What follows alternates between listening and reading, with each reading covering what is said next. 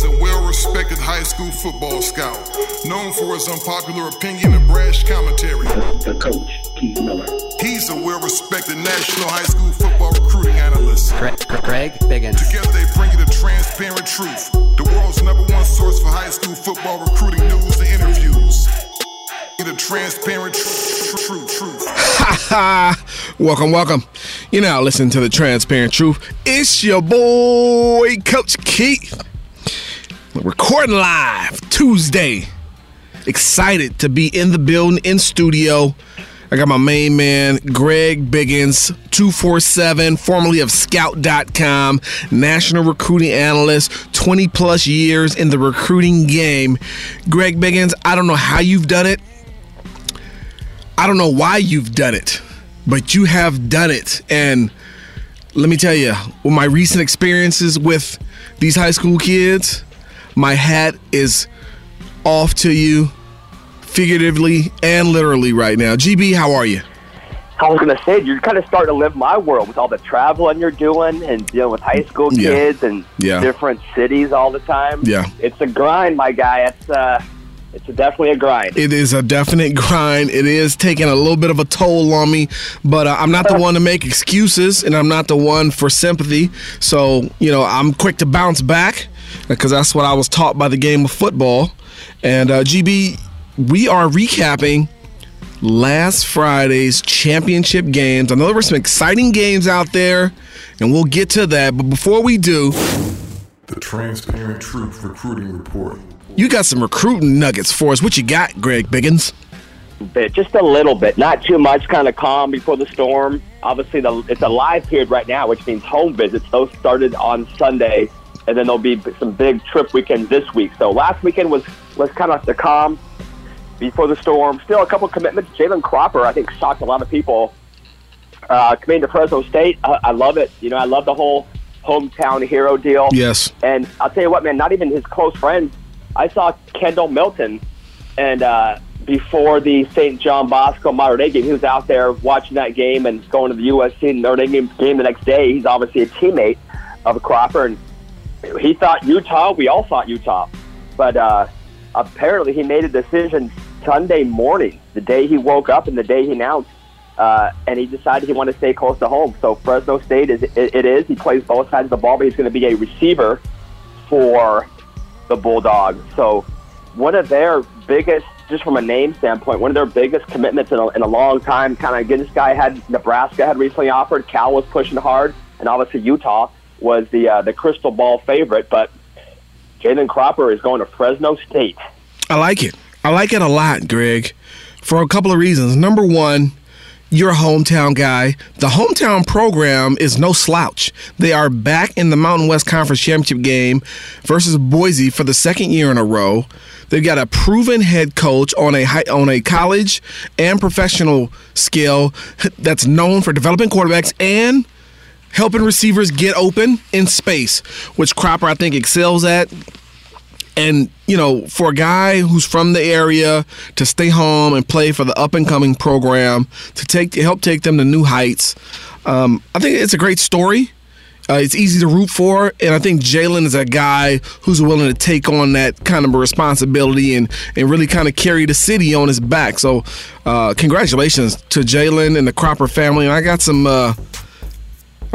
news I'm going to share about Jalen maybe next week, so it's a good deal.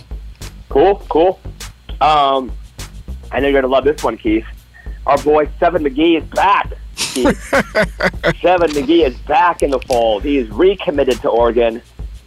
For those who know the story, he committed to Oregon, I want to say last April. Yeah. Then he moved away to New York, decided to open it up. He committed in September, and then last night, which was Monday night, he decided to jump back in. And he told me he never wanted to decommit in the first place. And he was listening to too many people. He had too many people in his head, and he talked to his grandmother for like an hour and a half and said, Seven, you do what you want to do. Forget these people who don't care about you. You follow your heart. And that's what he did. And I jokingly said, man, I hope this isn't the first of about 4 or 5 more of these, Seven. And he said, this is it. I'm done. I'm all Oregon. It's where I've always wanted to go. It's my dream school. I never wanted to back off. And so he's recommitted now. Obviously, Seven is a sophomore, so he's got 2 more years before he can sign anywhere. Hopefully, that Oregon staff, Coach Mastro, Coach Cristobal, they're going to be there for another 10 years, so we can keep Seven McGee as a Duck. That's what I have an invested interest. I just don't want the guy to get a reputation of being a flip-flopper. Sure. You don't ever get that reputation of being a flip-flopper. People just, start to call you names that aren't always fair, but that's kind of what happens in this business. You know what? Seven is back like he never left, GB. And I saw the tweet, and apparently the tweet was deleted after it was sent, which was interesting to me. In addition to that, Seven's a great kid, right? I've met this kid. I've spoken to this kid before in the past. A terrific spirit, always smiling, bouncing around, having a good time. But he is young. And what are the odds, Greg Biggins? And it's just me and you talking on the Transparent Truth. What are the odds, Transparent Truth odds, that Seven at some point backs off this commitment from Oregon? Where would you set those odds at? I'm going to say 67%. Okay. Now, he may still go back with Oregon in the end.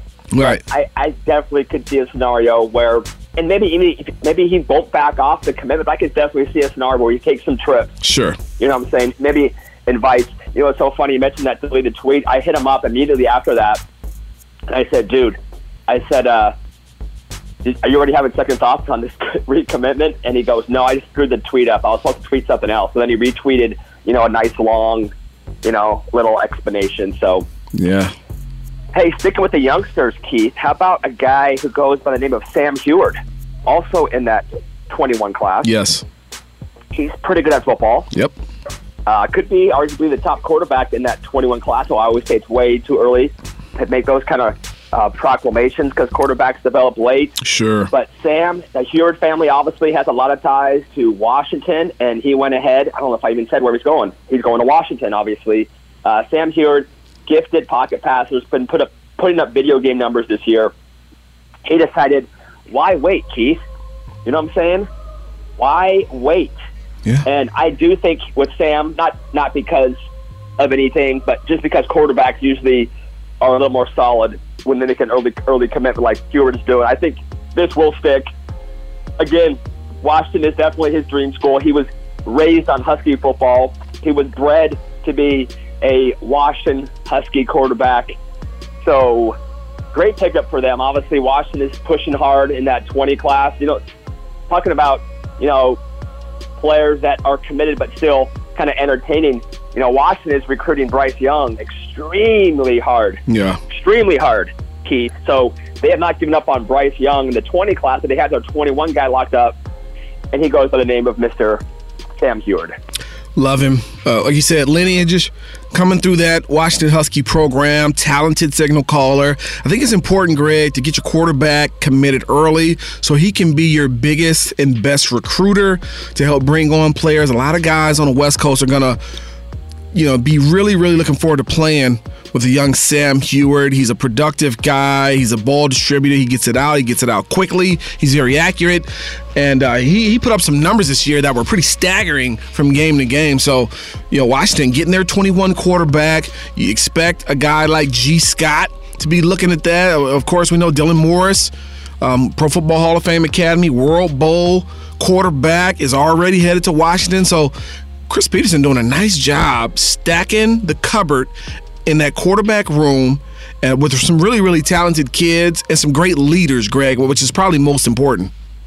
Yeah, the underclass group in Washington is loaded. Oh, it's crazy. And 21. Yes. Class. Ironically, you mentioned G. Scott. Washington has yet to offer him. I'm not sure the Scott family is super excited about that, but that's a topic for another day. But there is a ton of really good players in that 20 and 21 class that Washington definitely is in on. Yeah. And just a couple more here real quick. Don Chapman, kind of the first casualty of the Colorado coaching situation. He was an early commitment there. A lot of kids I've talked to, whether it be Mark Perry or Titus Toller, they kind of want to wait and see who the new head coach is going to be.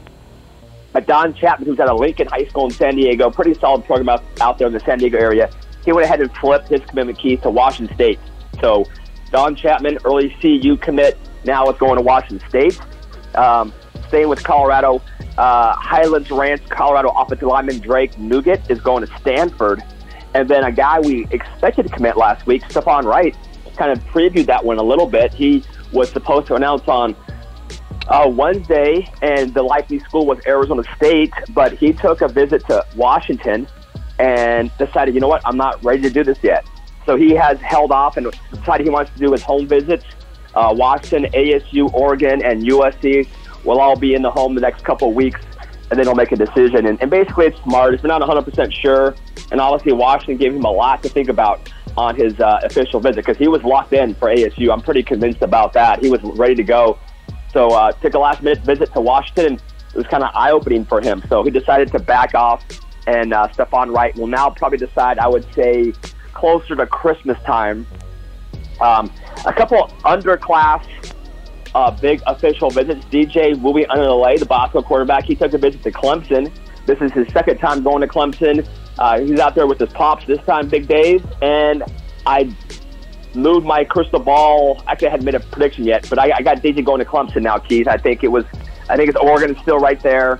Alabama is still trying hard. Auburn is still trying hard. LSU is trying hard. UCLA is even trying hard. But I got the sense, man, just talking to DJ, I just think Clemson just kind of fits his personality. He loves the offense. He loves Coach Sweeney. We mentioned before kind of that spiritual connection. He was out there and he said they had like 5 or 6 receivers that were 6'4" and 210, and they all could run. Yep. And he was blown away just by the athlete. He goes, the linebackers, the D linemen, the O line. I mean, it's a different animal. Clemson is basically Bama in the ACC in terms of just the athletes that they have. Sure, talent, so, absolutely. Absolutely. So DJ, I don't know when it's going to happen. I don't think it's going to happen anytime soon, but I do think Clemson is in a good spot. And then how about this for a game? How about Clark Phillips, Keith, was at that A&M game that went 7 overtime. So Clark was at that one as a host of the Aggies. He saw them beat LSU. So Clark, he's getting around, man, as he likes to do. He's taken a couple unofficial visits now, but A&M was his most recent one. And then interesting, got to watch big Siaki Ika, the big 340-pound D tackle out of Utah. He was supposed to have a home visit with Kenisi Udeze of USC. That was canceled. Obviously, we're getting this a day late, but it happened today on a Tuesday. But Kenisi Udeze was let go at USC. Wow. So I don't know if that was going to be a huge factor in his decision, because I think USC was probably running 3rd or 4th for Siaki. I think Oregon and Alabama are the top 2. I think he likes Alabama a lot. The question is, will Alabama have a spot left? They're kind of filling up on D-line spots. I think Oregon might be the school to get them just because they are still pushing hard, whereas Bama is still recruiting them. But they also recruit some other guys too, and those spots are pretty precious over there. So the USC coach situation, Keith, is going to be interesting. Talking to some people, the guys I heard are looking like they're going to be safe. Tim Drebno, O-line coach. Yeah. Jerry Colbert looks like he's going to be good to go, and potentially Johnny Nansen. Everybody else I heard might be looking around and let go. So it could just be a total cleaning house, completely new OC, new DC, potentially a new system, unless Helton wants to, kind of take over play calling. But we'll see, Keith. It's going to be interesting to watch USC. They have a huge recruiting weekend this week. Guys like Brew McCoy, Drake Jackson, Brandon Goforth, a few others. They're all taking their official visits this weekend. So it'll be interesting to see, who's on staff at that time they visit and how Helton kind of works, that angle of kind of selling the program when he hasn't filled all of his staff positions yet. So that'll be interesting. A couple interesting tidbits here, Greg. Just saw a picture of Kenisi Udeze at the house of 4-star defensive lineman Mr. Drake Jackson out of Corona Centennial. It was all smiles just a week ago, or just a couple days ago.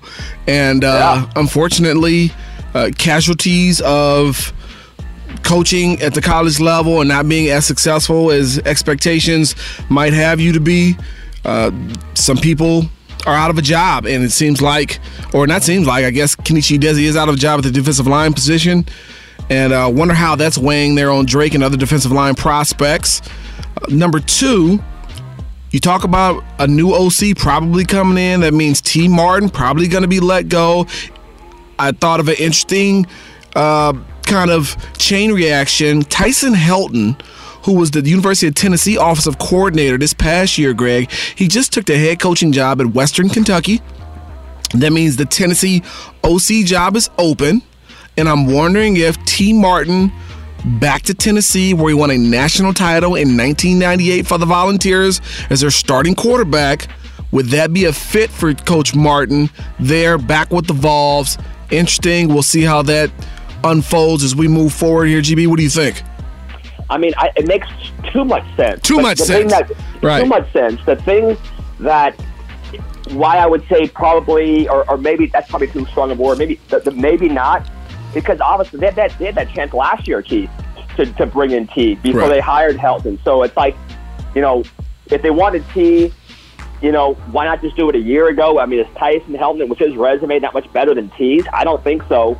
But now you mentioned the job is back and it's open. And, ironically, there was some buzz, and I think it was mostly just people just kind of mocking USC and Helton a little bit. Clay Helton, there was some buzz that he was going to bring Tyson back to USC to be the OC. And they kind of, the feeling was, Clay wants guys that he's comfortable with. Everyone wants to bring in some new dynamic guy with no USC ties, and so Clay's going to say, okay, Tyson, you can come back over here. So I think USC fans are excited that Tyson took that Western Kentucky job just because they don't want him over at USC. There was some buzz. Again, we're airing on a Wednesday, but a lot of buzz on Monday, Keith, that Cliff Kingsbury, the Texas Tech former head coach, was on campus in the LA area and potentially interviewing. I think that would be a home run. And it would be a guy who has no USC ties. He's got a new dynamic offense that's unlike, what USC or Helton did before. So talking to a couple of recruits and some parents, I know a lot of people are actually hoping that if Cliff Kingsbury is available and did interview, they would love to see that. So it's crazy, man. Like you mentioned, Kenichi, dude, he was in Drake Jackson's house Monday night. Right. That picture was Monday night. He was let go this morning. And I talked to Dennis Jackson this morning, and he said they had no idea. Right. None. Wow. On Monday night. So just literally this happened either after the visit last night or it happened this morning. And that begs the question, if Clay knew he was going to do this, why even allow Kenichi to go in the home with a player just to let him go the day after, right? I mean, it looks dysfunctional. So, but that's the nature of the biz. It's pretty crazy. So just a couple real quick, just some new offers out there, Keith, real quick, we'll be done with recruiting notes. Ethan Garber's Miami, John Humphreys, Notre Dame, a couple of Corey Del Mar 20 kids. Happy for Adelanto running back Marshawn Buchanan, Wadude's boy. He landed Utah State, which is kind of cool. And then Elijah Badger from Folsom. Everyone thinks Folsom is all about, Bennett and the Nagata twins, but Elijah Badger, he can go as well. He's a 2020 athlete, wide receiver, DB. He landed Washington State. And then Kenyon Reed from Long Beach Poly, a track guy, picked up an offer from Mexico. I saw him in the Jay Sarah game. He made, a ton of big plays. He was basically Poly's lone bright spot that game. So happy for Kenyon Reed. A guy can run, athletic kid, receiver, return man. So he got a big offer for him from New Mexico. And that is about it for recruiting notes, Keith. GB, thank you so much. I don't know how you do it. I really don't. It's a different type of kid these days, Greg. My frustration level has gone through the roof over the past, maybe 2 weeks. I don't know how you do it. I really don't. I'm in awe, literally. And I guess it's the nature of the beast. But, man, it's something. And so thank you. And a lot of respect, but I see why you can't sleep at night. I see why you need a monster every morning. I get it now. I get it. So, GB, thanks a lot. I got some news hot off the presses, Greg Biggins. You want to hear it? Of course I want to hear it. Jalen Cropper, we talked about him a little earlier, receiver out of Buchanan, Fresno, new Fresno State commit, and now new Hall of Fame, All-American, World Bowl wide receiver. Congratulations to Jalen Cropper. Been sitting here kind of texting with him as we've been here recording, GB. And Jalen says, oh, my God, Coach, what an unbelievable opportunity. I would love to be a part of the World Bowl. Thank you so much. So shout out to my guy, Jalen Cropper, Fresno Buchanan wide receiver, on his invite and commitment to the Hall of Fame All-American World Bowl in Mexico City, December 22nd. December 22nd. What day of the week is that? It's a Saturday. That is a Saturday. Yes, it is. And signing day is the Wednesday, right? You got guys that can be signing letters of intent out there. Yes, we have a special signing day special live on CBS that's going to be more spectacular than the NFL draft. I work for CBS. How did I not get this? How did I not get an invite to come out and be a part of the show here? I think the invite is in the mail, Greg Biggins. Have you checked your box? Keith Miller and Goat Howard are just not showing me any love over here. No. The invite's in the mail, my man. Let me tell you.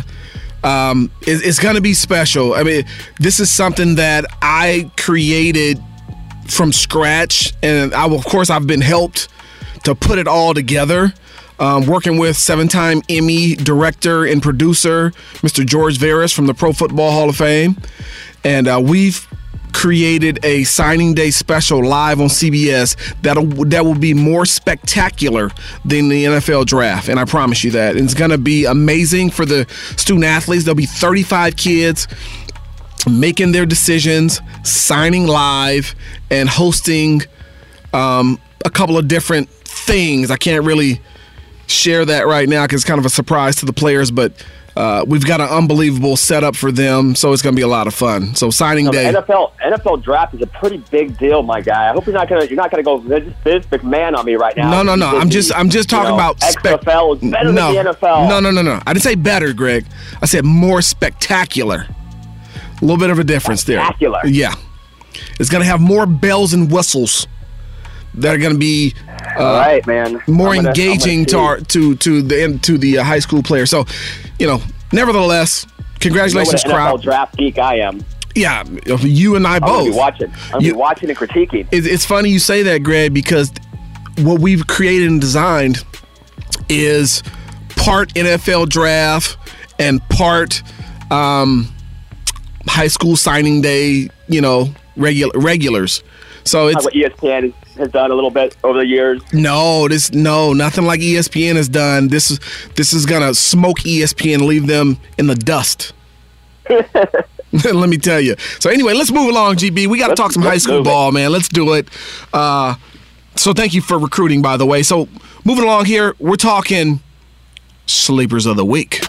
It's time for our Sit and Sleep Sleeper of the Week. Really want to thank our guy, Larry Miller. He's allowing us to showcase unknown prospects that need to be brought to the spotlight. Larry's all about family and community, and his support is helping to change the lives of young players across the country. Each week, young men are getting scholarship offers after being featured on this show. So thank you, Larry. When we have business and a man that is really entrenched in the community, we need to show our support right back at him. Sit and Sleep is the only place that offers advanced sleep technology. Greg? Body Diagnostics. That's 5-star stuff. This is high-quality stuff. Lay down on a mattress, and within seconds, thousands of sensors can help you find the absolute right mattress for you. Wow, within seconds? Seconds. Man, that's awesome. Sit and Sleep. They'll beat anyone's advertised price, or your mattress is free. Appreciate you, Larry Miller. Thank you, Larry. All right, we have a sleeper of the week this week. I'm going to let my man Greg Biggins take it over. But a kid that I've been watching now, I guess probably since 8th grade. Seems like I've been watching kids since 8th grade all the time. But older brother, very good football player now at the University of Nevada. GB, take it over and introduce our sleeper of the week here. So Jaden Dedmon is the older brother. Yes. At Nevada, a DB corner that I always liked. Kind of always felt he was overlooked. But younger brother, Julian Dedmon, just a 2021 kid, stepped up on the biggest stage possible. He's playing for a CIF championship ring. Upland's got a running back who's pretty good. His name's Cameron Davis. He's going to Washington. He gets hurt. So what happens, Keith? In steps Julian Dedmon. Juju. All he does, depending on what stats you're looking at, because they're all different, right? But I'm just going to go with these ones. He went for 169 yards on 21 hard-earned carries. They physically just kind of wore down a really good Rancho Verde team to win a CIF championship for the Upland High School. The kid is just a sophomore. He's going to be the guy next year. He's got 2 years to be the guy because obviously Cam Davis is going to UW. So Julian Dedmon got the gene pool. No doubt. He's got some quicks. Oh, yeah. He's solid physically. He runs with an attitude. He runs with heart and passion, like Mel Gibson in Braveheart. The greatest movie of all time. Julian Dedmon, this week's sleeper of the week. Nice. Juju There we go. Dedmon. You know, he played on that Snoop team. Played on the Snoop team that was on, was it Netflix? Julian Dedmon, stepping up big in the playoffs. This is how you earn your stripes, Greg. This is how you earn your scholarships. What do you do versus elite competition? Do you come in, do you flip up your skirt? Do you come in and do you take a bone in your throat? Or do you come in and lay the smash down and handle your business like a real soldier? Juju Dedmon, walk it like you talk it. Shout out to the Dedmon family, our sleeper of the week. Congratulations. Let's move along, GB. We're talking Friday Championship Friday. We had some really good games, some really big-time performances. But before we talk about the games, Greg, let's get to our top performers. You already talked about it. Juju Dedmon, 167, 22 carries or whatnot. He blew up big time. I know you really love Jordan Wilmore, another Pro Football Hall of Fame World Bowl All-American. Greg Biggins, take it over. Top performers, what you got? Yeah, how about Will score? Just all he did was go for 244 and 3 touchdowns. I think he had over 200 in the first half. Yeah. Put that game away for our boy, Travis Clark. Congratulations, Coach Clark. Yeah, and let me just preface this. Our stat stars of the week, it's pretty light for us, if we're both being honest here. So we just want to get that out there, not trying to snub anybody. E.J. Gable, Sierra Canyon's big win over Cajon. All he did was go for 215 yards and 2 touchdowns on 26 tough carries. Had some big runs down the stretch when they needed to seal the deal and keep Jayden Daniels off the field. They were able to do that. Speaking of Jayden Daniels, he always seems to play well no matter what stage. 19-32 for 228 yards and 2 touchdowns. Also rushed for 172 and 2 scores. But I'll tell you what, man, I want to give a shout-out to that Sierra Canyon defense. You hold Jayden Daniels to 228 when he usually throws for 500 big games like this. That's a nice job. Yeah. And then my defensive player of the week, I was at the game, Mater Dei, St. John Bosco. Man, I love Rajon Davis, sophomore from Mater Dei.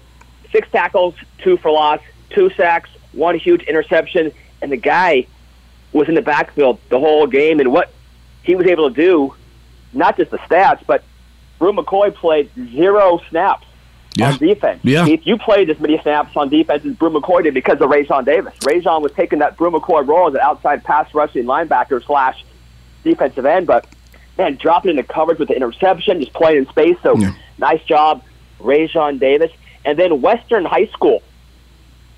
We got a record breaker from Western High School. Go with it. Kane Savage, Keith. Kane, that's a great name. Kane Savage, 8 catches for 169 yards and 4 touchdowns. He breaks the single-season record in Orange County with 29 touchdowns on the year. John Humphreys just set that a week ago with 28. Wow. Kane Savage broke it a week later. Nice. 4 touchdowns, 29 touchdowns this year as they beat Peninsula to win that D11 title. Western, hats off to them, winning that DL title. They took a 40-point beatdown from my Ocean View Seahawks during league play.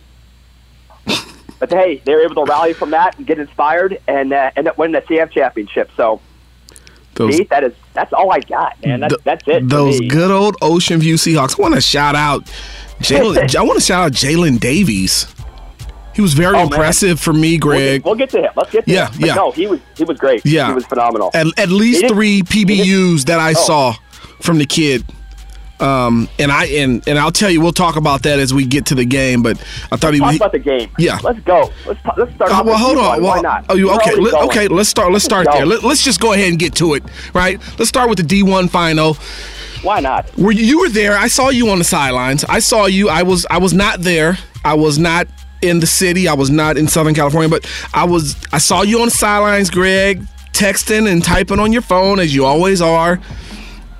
But let's talk a little bit about it, my man. Bosco starts off quick. I didn't see the first half of the first quarter. So I tuned in when it was probably about 6 or 7 minutes left in the first quarter. But apparently Bosco gets a 3 and out. They come down and they hit Jude. DJ hits Jude on the outside. He scampers in, and it's about to be a Bosco blowout, right? Too easy. Too easy. It seems like it may have been a busted coverage. Jude's by himself, and Bosco's up 7-0 early. At that point, Greg, what are you thinking? I'm thinking it's going to be a replay of Game 1, and I just hope, as a fan of football, I just hope that Mater Dei, who put up a lot of yards, I hope that they can kind of keep up for a little bit. But I didn't see any way that Bosco was going to be slowed down by Mater Dei's defense at that point in the game. Right. And that was probably the consensus, Greg. Too easy. They were blown out the first game. But one thing I tried to caution myself, Greg, and I said this a few weeks ago when they played, when you got your eye on somebody and that third person has their eye on you, it's very hard to get focused on that third person, because you, as the number 2, you're looking at that number 1, and you're trying to knock them off. But number 3 is looking at number 2. That's kind of what Bosco did to Mater Dei that first time. Mater Dei was staring at IMG all off season. That was their focus. That was their Super Bowl. That was their championship. And then Bosco comes in as this hungry number 3, and they just smack Mater Dei upside down. So getting back to the game, I'm now tuned in. It's about 7 or 8 minutes to go in the first quarter. And first thing I notice is Mater Dei has not panicked on defense. They're not bringing a bunch of all-out blitzes. They're actually playing base coverage, base front. They're giving DJ time to throw, but they're making him read the field. Something that I thought was going to be important. You can't just sell out defensively. The kid is really good when you give him his first read, and he's going to deliver the football, and it's going to be easy money. So that was the first thing I noticed. Mater Dei is they're playing coverage, they're patient defensively, they're playing a base front, and they're making one play per series as either a no yardage run or a penalty to push Bosco back, which I thought they needed to do. They needed a negative play and remain patient without selling their whole defense out on a zero pressure. So before you know it, I'm thinking, as I'm watching, okay, Mater Dei's playing pretty good defense here. They're giving up some yardage on the ground, but they're playing good defense here. What is the Mater Dei offense going to do? And then they kind of come alive. But then they get the big turnover in the red zone, right? Bryce fumbles the peel. Greg, what'd you see on that play? So I was actually standing right there. Okay. And in that corner of the end zone, and my first thought was, I hate the call, number one, because at that point, Mater Dei had to run the ball with Harper 2 or 3 times in a row to get to the 3-yard line. And then they do the, Bryce on the keeper. I'm like, dude, just keep running the football. Right. You're good. So I didn't think he was touched. I didn't think anyone hit him. I think he just fumbled it. Yeah. And I saw someone had a phone next to me, and actually it was Craig. It was Craig Young was next to me, Bryce's dad, and he goes, shoot, he just fumbled it. Yeah. At that point, I thought that Mater Dei looks to me like they're in the game. So even though they gave up those 7 points, I thought, you know what? They're physically able to kind of stand up with them. I saw a little bit different, from a defensive scheme. Okay. You mentioned kind of a base.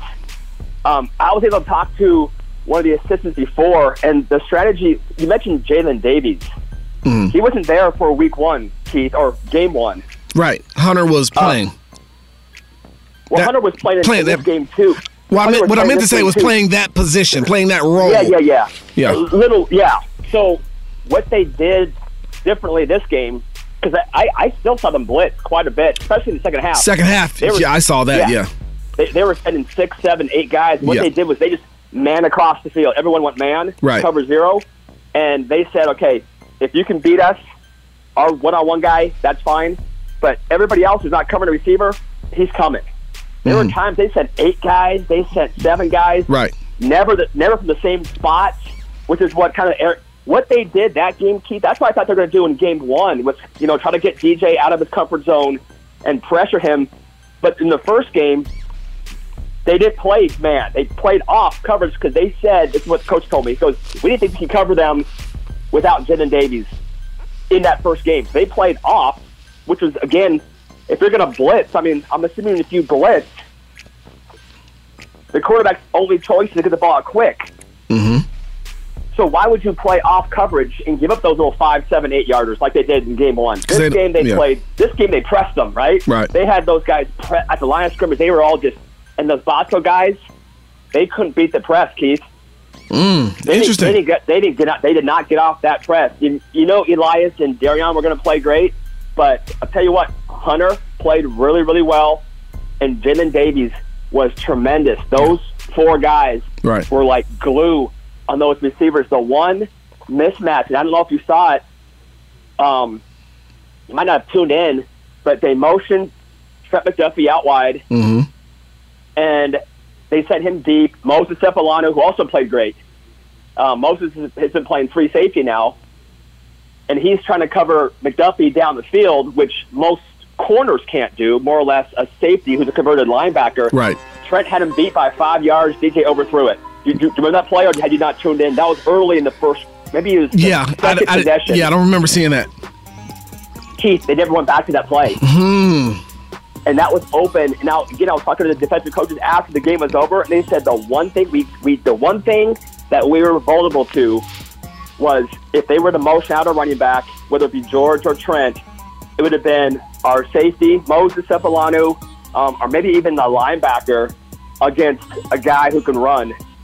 And we just hope that they wouldn't go back to that because that was open all game long. They played cover. There was no safety help. It was cover 0. So that play, Keith, they could have had Trent going, or even Helani going against, and I don't want to say like dude, Moses was great. He was flying around, but, it's hard to cover a guy who runs 4.3 like Trent McDuffie down the field. They went for it one time. It would have been a touchdown. DJ overthrew it, and they didn't go back to that. And for me, that was a mistake, and it was the only time where I thought, you know what? I bet Chad Johnson would go when I went back to that play. That was the only time in the 2 games this year where I thought Chad would have done something that Bosco didn't. But I love the game plan Mater Dei offensively. It was kind of like a basketball team who milks the shot clock, right? I don't know if you're able to notice that from TV, but they played so slow, and they chewed up the clock, and they didn't break any big runs. I mean, Mater Dei didn't have a lot of offense. Right. I think they rushed for like 75-something yards. They threw for 150 maybe, but just they chewed up clock. They kept Bosco's offense off the field. They managed the game very well. And I think you tweeted this, and I agreed. Mater Dei left a ton of points on the board. I mean, if Bryce doesn't fumble going in, yes, they missed the field goal, which on that drive should have been a touchdown because, Steele clearly interfered with Brew McCall in the end zone. So then that same drive, they blocked the punt for a score. That's a 14-point switch. Obviously, you have the 7-point Bryce fumble. I mean, that game could have been, 24-7, 28-7? Yeah. So I didn't think the final score was – I thought the Bosco defense, though, Keith, was really impressive. Just watching them how fast and how they can just – those guys all fly around. And it was just – Mater Dei, it was like a jab. They didn't have any knockouts. It was jab, jab. It kind of just – if you're Bosco, you're probably just getting ticked off because they're not doing anything that exciting. The one time, again, this is my corner of the end zone, the one time they singled up Brew, they had him bracketed the whole game except for this one time. It was, Steele gave him an inside release. Brew took it and touchdown. It was like stealing, no pun intended. That was the only time that I really saw Brew not doubled up, and he scored a touchdown. That was probably the biggest play for them. I thought Mark Martinez was tremendous. Had the one drop in the fourth quarter down the middle of the seam. That would have been a big play, but Mike was tremendous. Yeah. And I don't think they had any other receivers that made a catch. I need to look at the stats, but I don't remember any other receivers making a play other than Big Mike and Brew. Yeah, no, and sometimes that's all you need. Yeah. That's all you need. Those are two pretty supremely talented kids, to say the least. And I agree with everything you said. I thought a big piece to the game was Mater Dei's tempo. their ability to slow the game down, control the football, etch out first downs, and really dictate to Bosco. I thought Bosco got antsy while Mater Dei was dictating to them, which grows frustration with players and coaches. And next thing you know, you're trying to hit a knockout blow as they're pop-shotting you, right, with these jabs. You're trying to throw haymakers. And while your haymakers are missing, they're playing rope-a-dope. Muhammad Ali just jabbing George Foreman in the face and moving, and you're swinging and missing, trying to knock them out. And, essentially, I thought Mater Dei pretty much dominated the game, was what I was trying to say, Greg, in so many words on Twitter. If you look at it, as holistically, Mater Dei's run defense I thought was solid. I didn't think it was great, but I thought it was good enough. Their pass defense, I thought, was exceptional. Their run offense, I thought they had a play, Greg, and I kept tweeting this, and I'm not sure if people caught on. They had a weak side lead play, Greg, that would get them 4 to 5 yards every time they ran it. It would be 3rd and 3, they'd run the weak side lead, first down. It'd be 4th and 1, they'd run the weak side lead, 3 yards, first down. It was a conversion play that I guarantee you 100%, Greg, they saw this on film and said, this is going to work in a time that we need it. It did over and over again, and that helped them dictate and control tempo by moving the chains, keeping the ball on the ground. I thought Jacoby Harper ran solid. Shout out to some Bosco kids. I thought Raylan Goforth really earned my respect, Greg. I was not a Raylan Goforth guy last year. Yeah. I called him out. Sure. Publicly, I called him out, as I'm known to do. And I talked to his dad about it. He says, you know what, Coach? I don't have a problem with it. You are absolutely right. But let me call him out right now. The boy came to play this year. He not only came to play, I saw leadership. I saw the physicality. I saw the speed.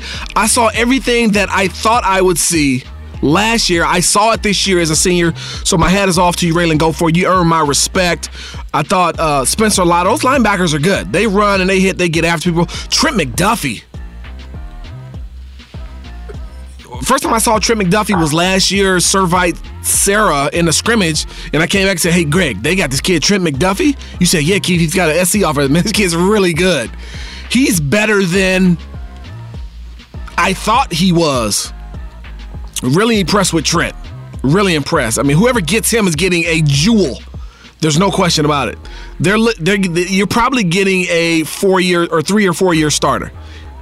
I think that much of him. He was outstanding. But Bosco struggled offensively, Greg. They struggled. You said receivers couldn't get off the press. Of course, on TV, you can't really see that. But I know DJ struggled in the pocket.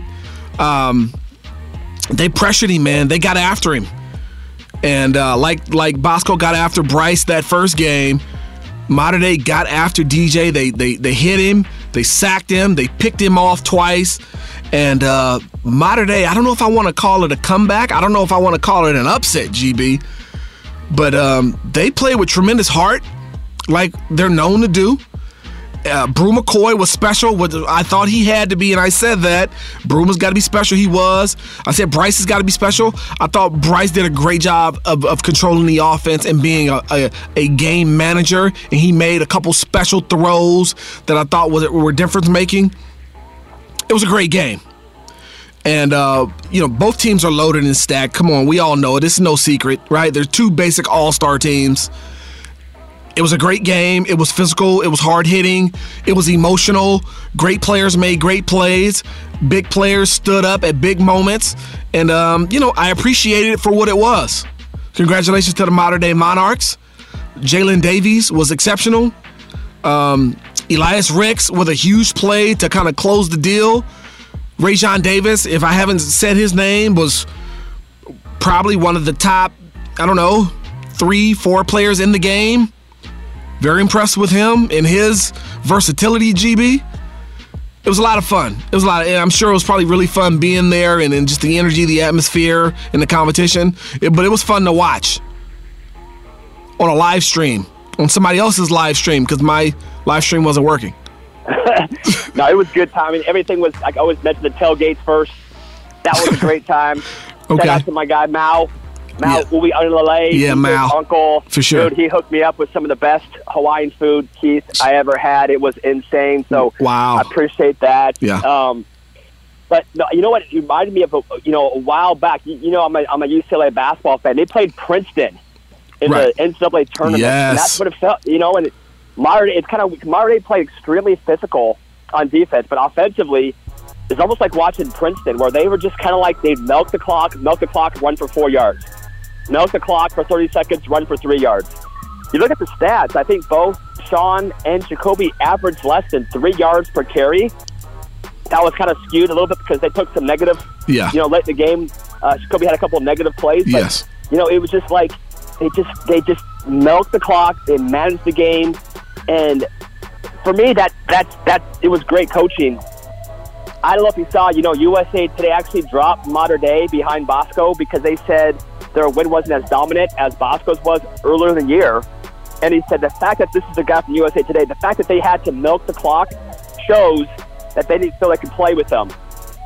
Wrong. And for me, that was one of the dumbest things I've ever seen because, number one, I mean, if you want to have Allen, number one, I have no issue with that. Allen's undefeated. They're a great team. Texas is great in football. But I've never seen anybody put more value in a league game than a championship game at any level, right? Yeah. And that's what USA Today was doing. If they played again, Bosco, Mater Dei, it might be a different game, but you can't judge it by, Bosco beat them by more points in league play. No, all that stuff is wiped out. This is a championship game.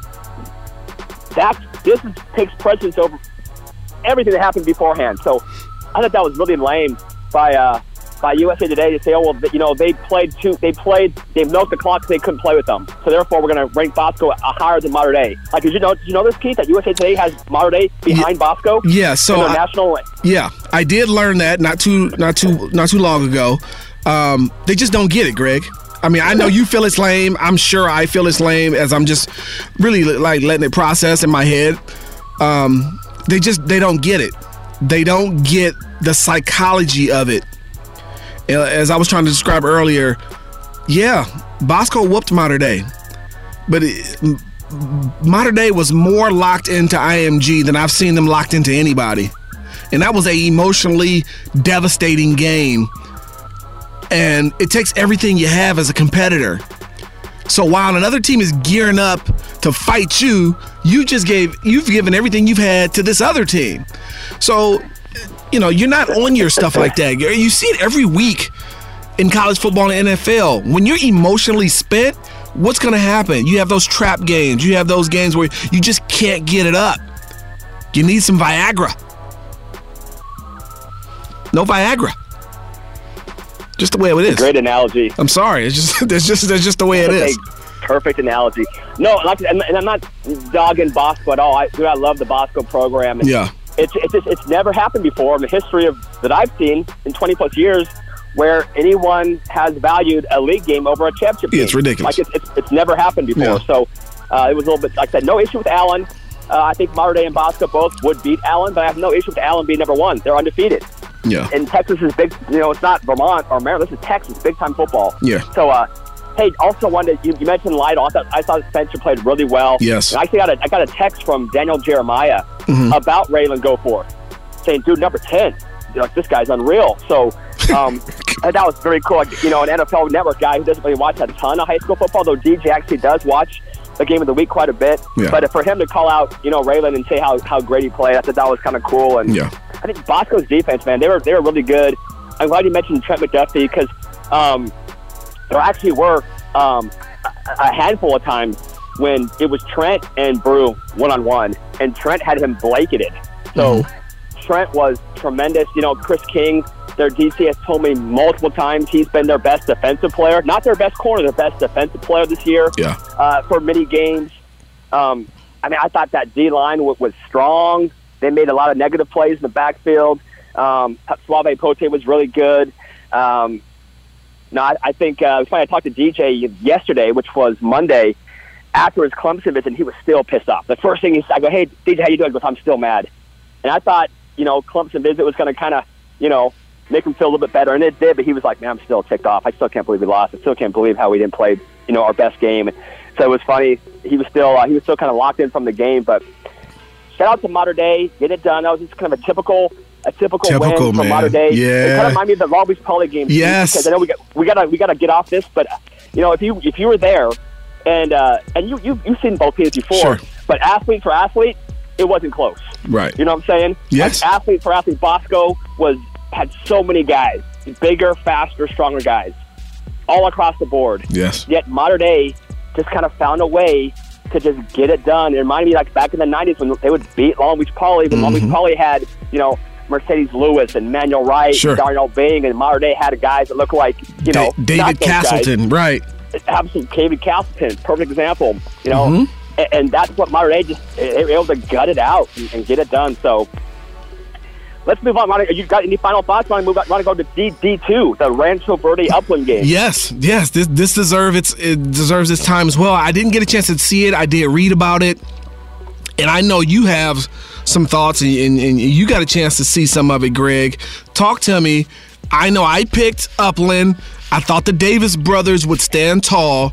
Rancho Verde, though, going into the game, as you text me, I guess the day of the game or maybe the day before, they were going in dinged up, man. Short-handed. They got guys out. GB, talk about it a little bit, man. Set the table. So when we did the show on Tuesday, I didn't know this, but I texted Pete Duffy, who's probably my closest friend out of all the head coaches. Yeah. And I said, "Hey man, good luck. Hope you guys play your best." And he was the most downtrodden guy I've ever heard. And if you know Pete at all, we had on the radio show last week or on the podcast. You know how he's your typical Bostonian, loud, sure. obnoxious, gregarious, right? Big personality. He goes, "AJ separated his shoulder. He's not going to play." And I was like, "What?"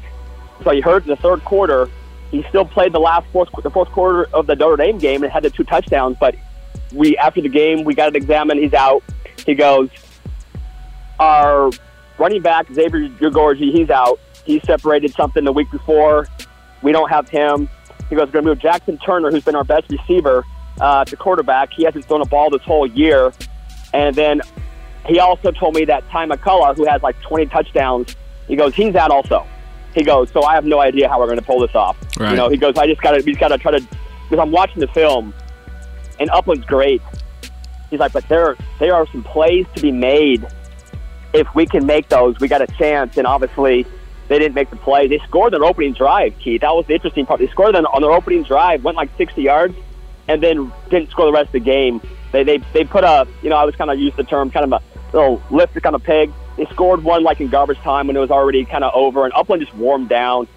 Justin Flo did play. He was tremendous. He had 4 tackles for loss. Everybody probably saw his big hit on Twitter, but he had the final sack on the final play of the game. He was incredible. So was Jonathan. Already mentioned Dedman. Cam Davis got hurt too. So Upland's not playing at full strength. Cam Davis is pretty dang good at football. The difference was Upland, they had their second, their backups were much better than Rancho's backups. And, Rancho all year long, I kept doubting them. I kept saying, I don't get how they're winning games. They're a team that just doesn't look like a Division II final. I think I picked them to lose the quarters, the semis, and then they just kept finding ways to get it done. Upland looks like a team. I think they're going to probably get moved up to D1 next year. But they look like a D1 team to me. Talking to Pete, he's like, "Man, we're not a D1 team." He goes, "I hope they take into consideration. I know the last couple of years, the D2 finalists have got moved up to D1. He goes, "If you look how many students we have, and you just watch our team and how we beat teams, he's all, we're not a D1 team. And he wasn't trying to do the whole Lou Holtz thing and sugarcoat it. He's like, it's not going to be fair to to the kids to have them go try to play against Bosco or Mater or Oaks when our offensive line averages 215 pounds across the board." Right. He goes, "Our D-line, we had 2 guys that were under 200 pounds on our starting D-line, and we're expected to go out there and stop Cam Davis." And he goes, we'll try.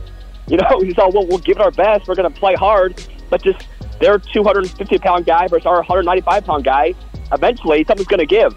And in the second half, we saw, Rancho actually was up 7-6 at halftime.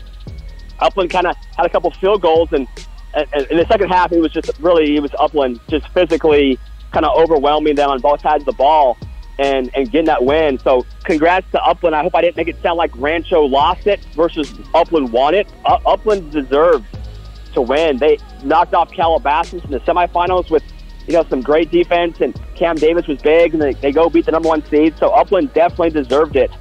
And happy for Coach Salter, happy for for those guys, a classy group.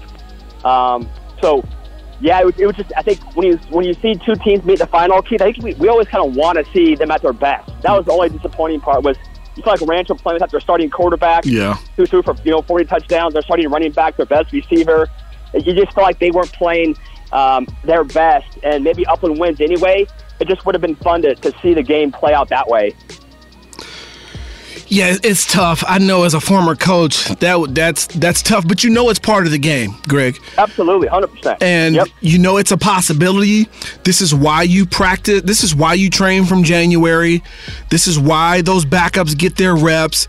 This is why you coach every kid hard and make sure that they're ready and prepared so that you can put them in a position to be successful just in case things like this pop up. But to have it happen in a championship game, it's unfortunate, but it is the reality of the sport, it is the reality of life. And shout out to Rancho Verde. They gave it everything they had. But Upland, Juju Deadman and company, Taj Davis, and what about the show? Justin Flo coming downhill with the yeah. Bang, bang.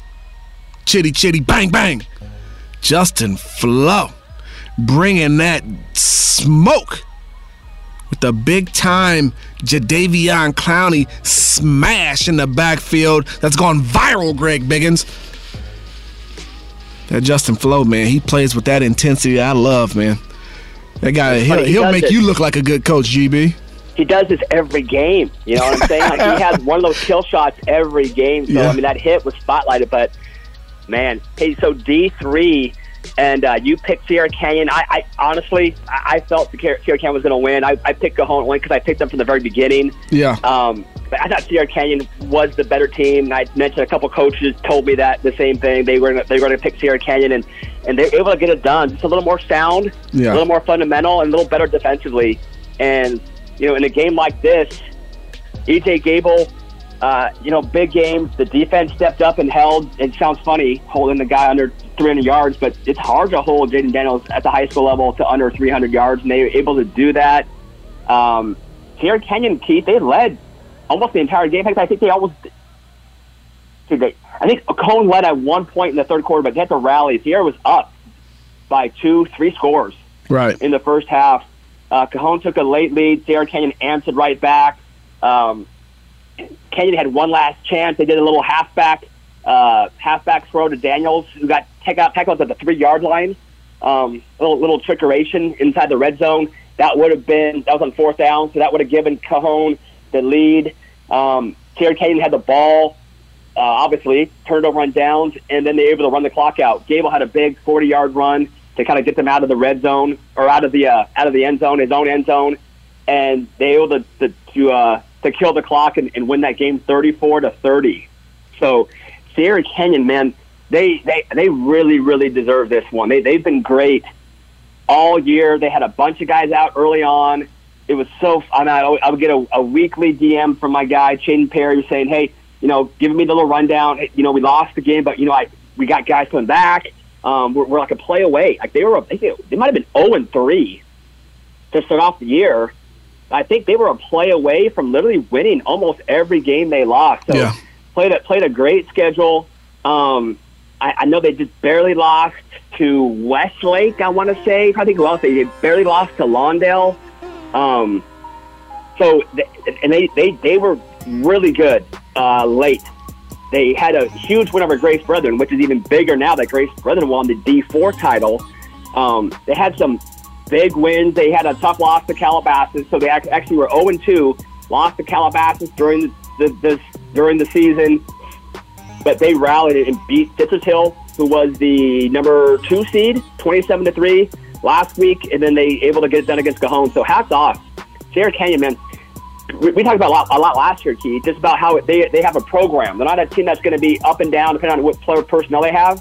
They are a program, which means every year they're going to be good because that's just kind of how they're built. They're built with their freshmen, sophomores come up, and they kind of continue to reload, and they have a system, and they're going to be really good every single year. So great job by the coaches getting those guys ready to play and beating a really, really good Cajon team. They're going to the regional finals now, Sierra Canyon is. So they might be playing Upland. That'll be for the Friday show, but that'll be a fun game for sure. Yeah, a lesson to be learned here. Scheduling tough early can get you prepared to make a deep run in the playoffs and possibly a championship run, Greg Biggins. You said it best. Sierra Canyon played a very, very challenging schedule.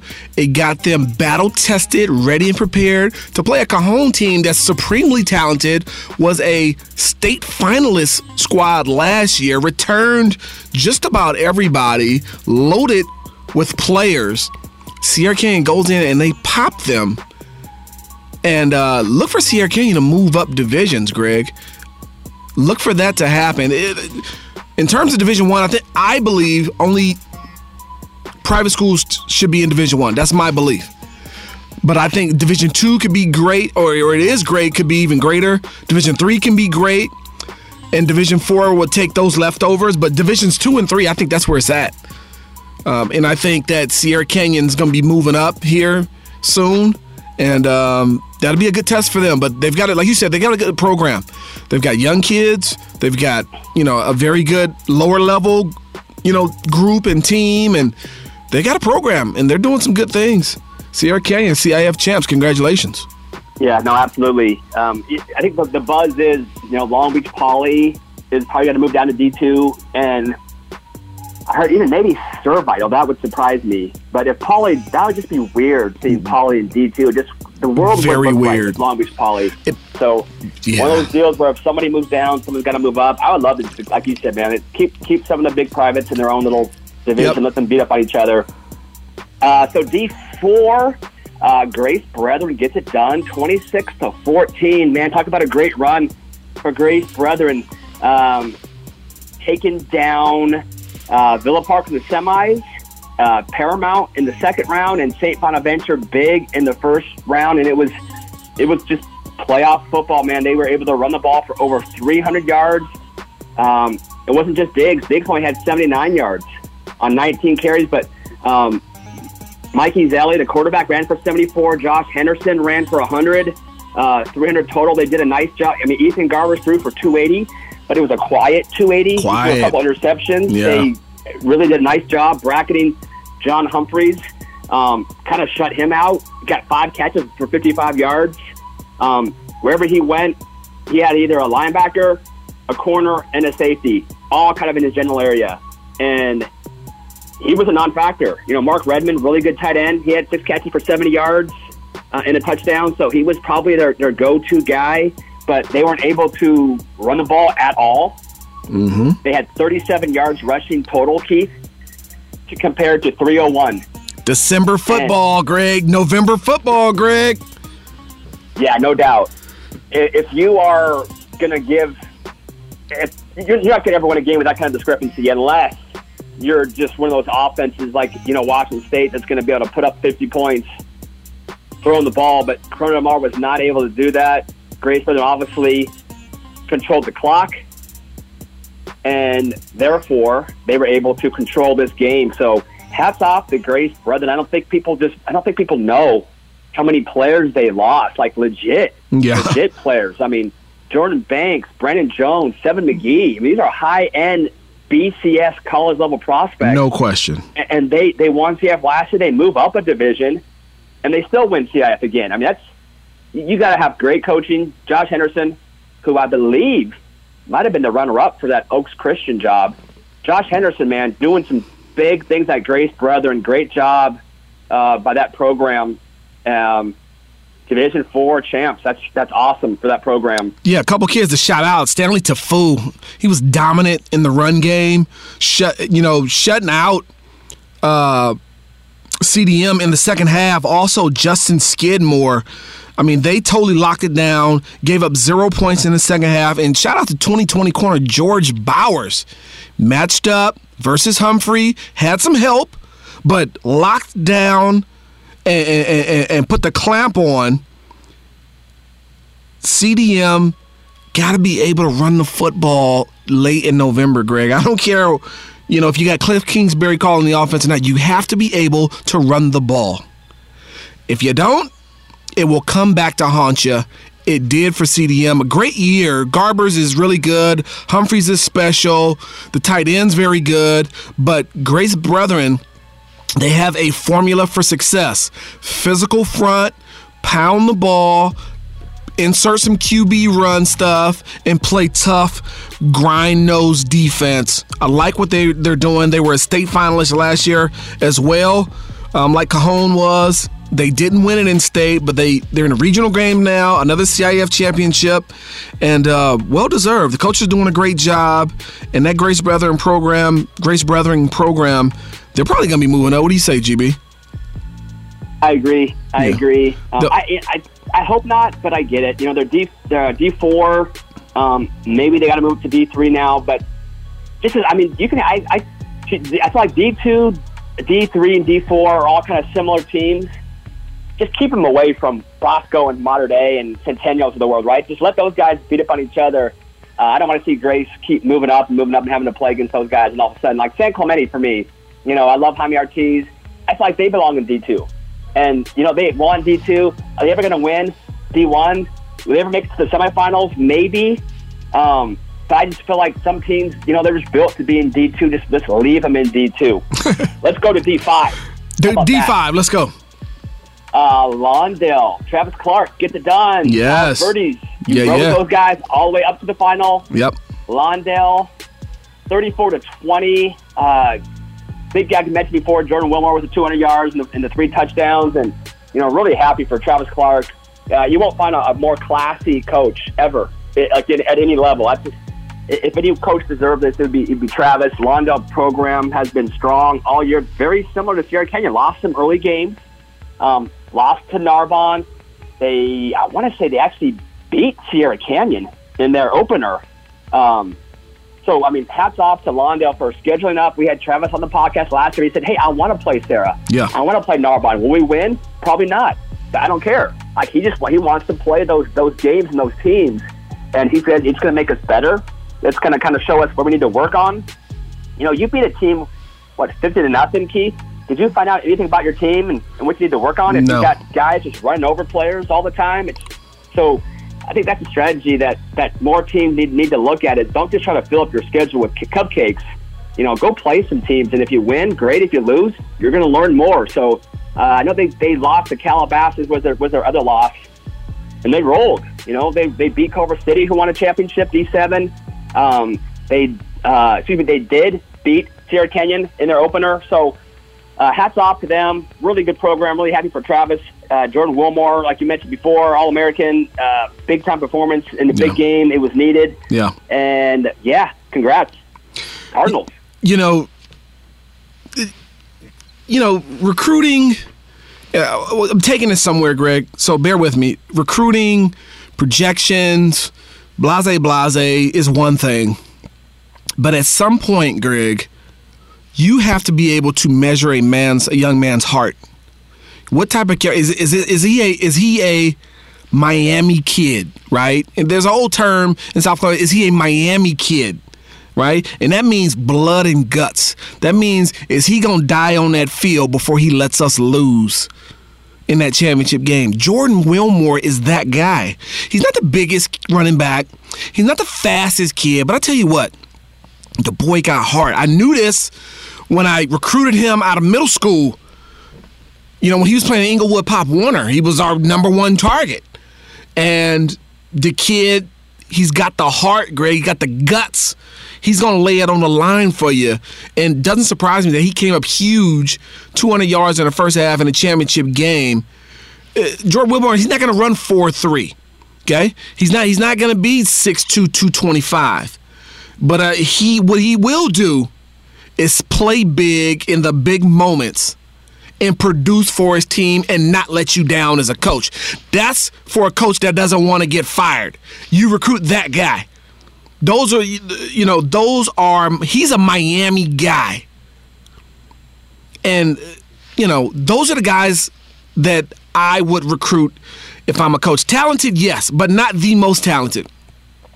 But the kid just has that, intestinal fortitude.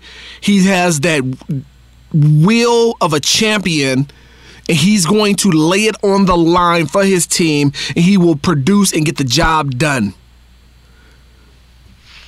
More kids like that, Kenichi Udeze might have a job. Man, I'm on the hot wire right now. Yeah. Hotline. Looks like T. Martin was just let go. Yeah. And that's it, cleaning house. So quarterback coach for USC just got, and I'm on the hot wire with you, he just got the offensive coordinator job at Tennessee. How about that? Who did? The quarterback's coach for USC. The former quarterback coach now. Ellis? Yes, okay. Ellis. He got the OC job at Tennessee, which obviously, as you said earlier, Tennessee had a chance to get T last year, didn't want him, and seems like they don't want him now. But, he'll end up somewhere, and, good luck to Coach Martin, but let go there at USC. And, hey, when you go 5-7, Greg Biggin, people got to be accountable. Be accountable means heads are going to roll. Yeah. I guess. And that's why I'm talking on this microphone, GB, and I'm not coaching college somewhere. 18-year-olds are not going to determine my livelihood. That's what's not going to happen. I'm sorry, my man. It's not going to happen. Hey, so let's just run down quickly the other winners just because we can. Yep. South Hills knocked off Oxnard. Big win for them. Yep. We know what kind of talent that Oxnard had. J.R. Waters did have a big 90-something yard touchdown. But Culver City, happy for those guys. Got several D1 players. Know that program really well. So Culver City knocked off San Jacinto 61-21. Kaiser over Arcadia 38-35 to win D8. San Gorgonio beat Brea Olinda 21-17 in Division 9. It's a lot of divisions here, Keith. Division 10, Eisenhower over Highland 35-18. Back in the day when I first started, Eisenhower, led by Glenn Tompkins, laid the biggest beatdown I've ever seen over modern day. Oh, yeah. In the championship game, one. What was that, Greg? 94? 3? Something like that. 94, 95, 96, somewhere around then. Might have been 95. Yeah, right around then. Yeah, Glenn Tompkins. Western, yeah, sure. Yeah, Glenn Tompkins was special. UCLA guy. Western knocked off Peninsula 49-21 to win D11. Yeah. Linfield Christian, they were ridiculously loaded, 70-32 over Artesia. I don't think anybody got within 30 points of Linfield Christian all year long. They should not be D12. They should move up. And then really, really happy for my guy, Gali Wadood. Adelanto, 1-9 last year. This year they go and win a CF championship. Knocked off Orange Vista 20-15. Marshawn Buchanan, really good running back. I mentioned before, got offered by Utah State. So Adelanto and the Fighting Gali Wadoods win a CF championship. Just 1 year removed from a 1-9 season, and that is it, Keith. That is 13 divisions of CIF high school football. Sweet. Adelanto, 1-9 at championship. I respect it. There's been a lot of noise about that in terms of, transfers and blase. But listen, transfers are everywhere. They got the job done. And, hey, they're CIF champions. Really quickly, Greg, want to talk about that Eisenhower team. What's RJ Sauer? Was he a sophomore on that team? Am I correct about that? I think RJ... I think he was a sophomore, yeah. Was he? Yeah, a sophomore. Glenn Tompkins was a senior quarterback, and they haven't won a CIF championship since that 95 year. And that was insane. Yeah, they had a load. It was like a track meet every football game. I remember they had a running back who was really good too. It's slipping my mind right now, but he was really, really good. So Satoa Laumea, Greg, your boy, he was dominant in the championship game. I saw the film. Wow, he must have had 25 pancake blocks in the championship. He was probably pretty full. Bunch of syrup. Man, this is a high end player playing against guys who probably shouldn't be playing against guys like him. Oh, yeah. No question. I mean, he'd be doing that in D1. Yeah, no, he's better than being given credit for. I can tell you that right now.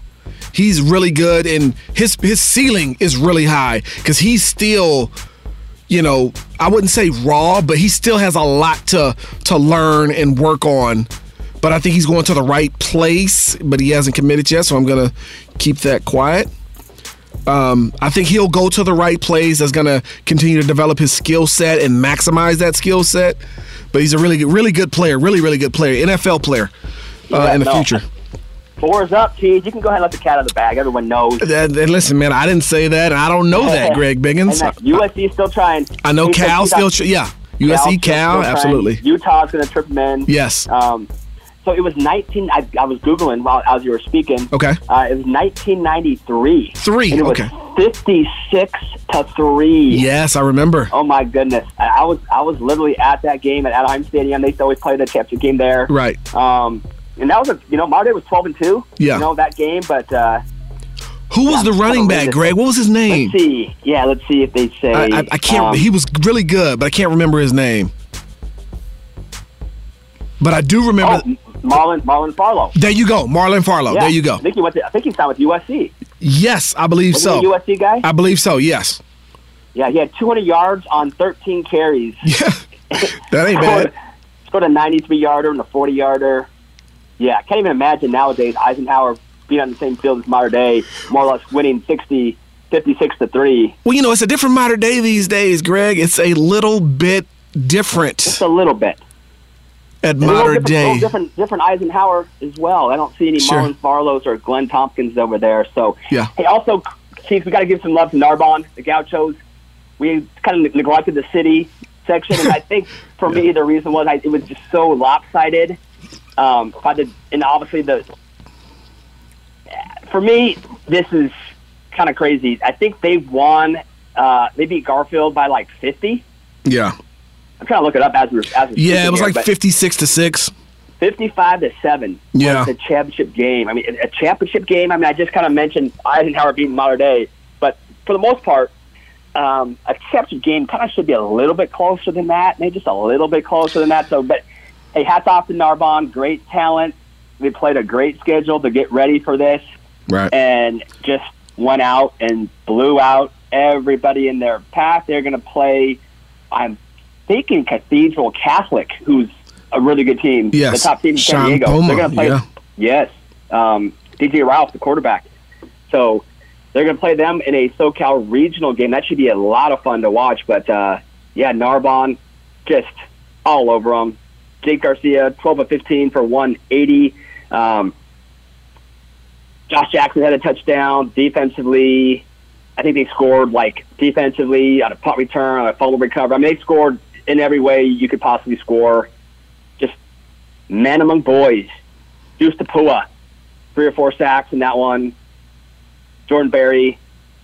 Gauchos, very good team. They play like a CF, like a high-level CF Division I team, the way they just go out there and just physically overwhelm teams. So I'm looking forward to seeing them play Cathedral Catholic this weekend.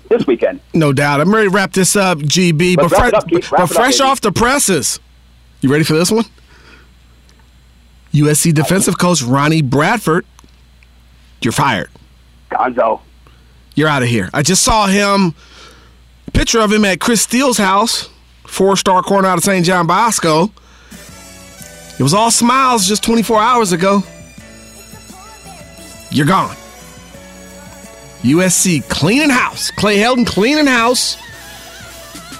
I might need to brush off my resume, Greg Biggins. Nah, I'm good. You're good. I'm good.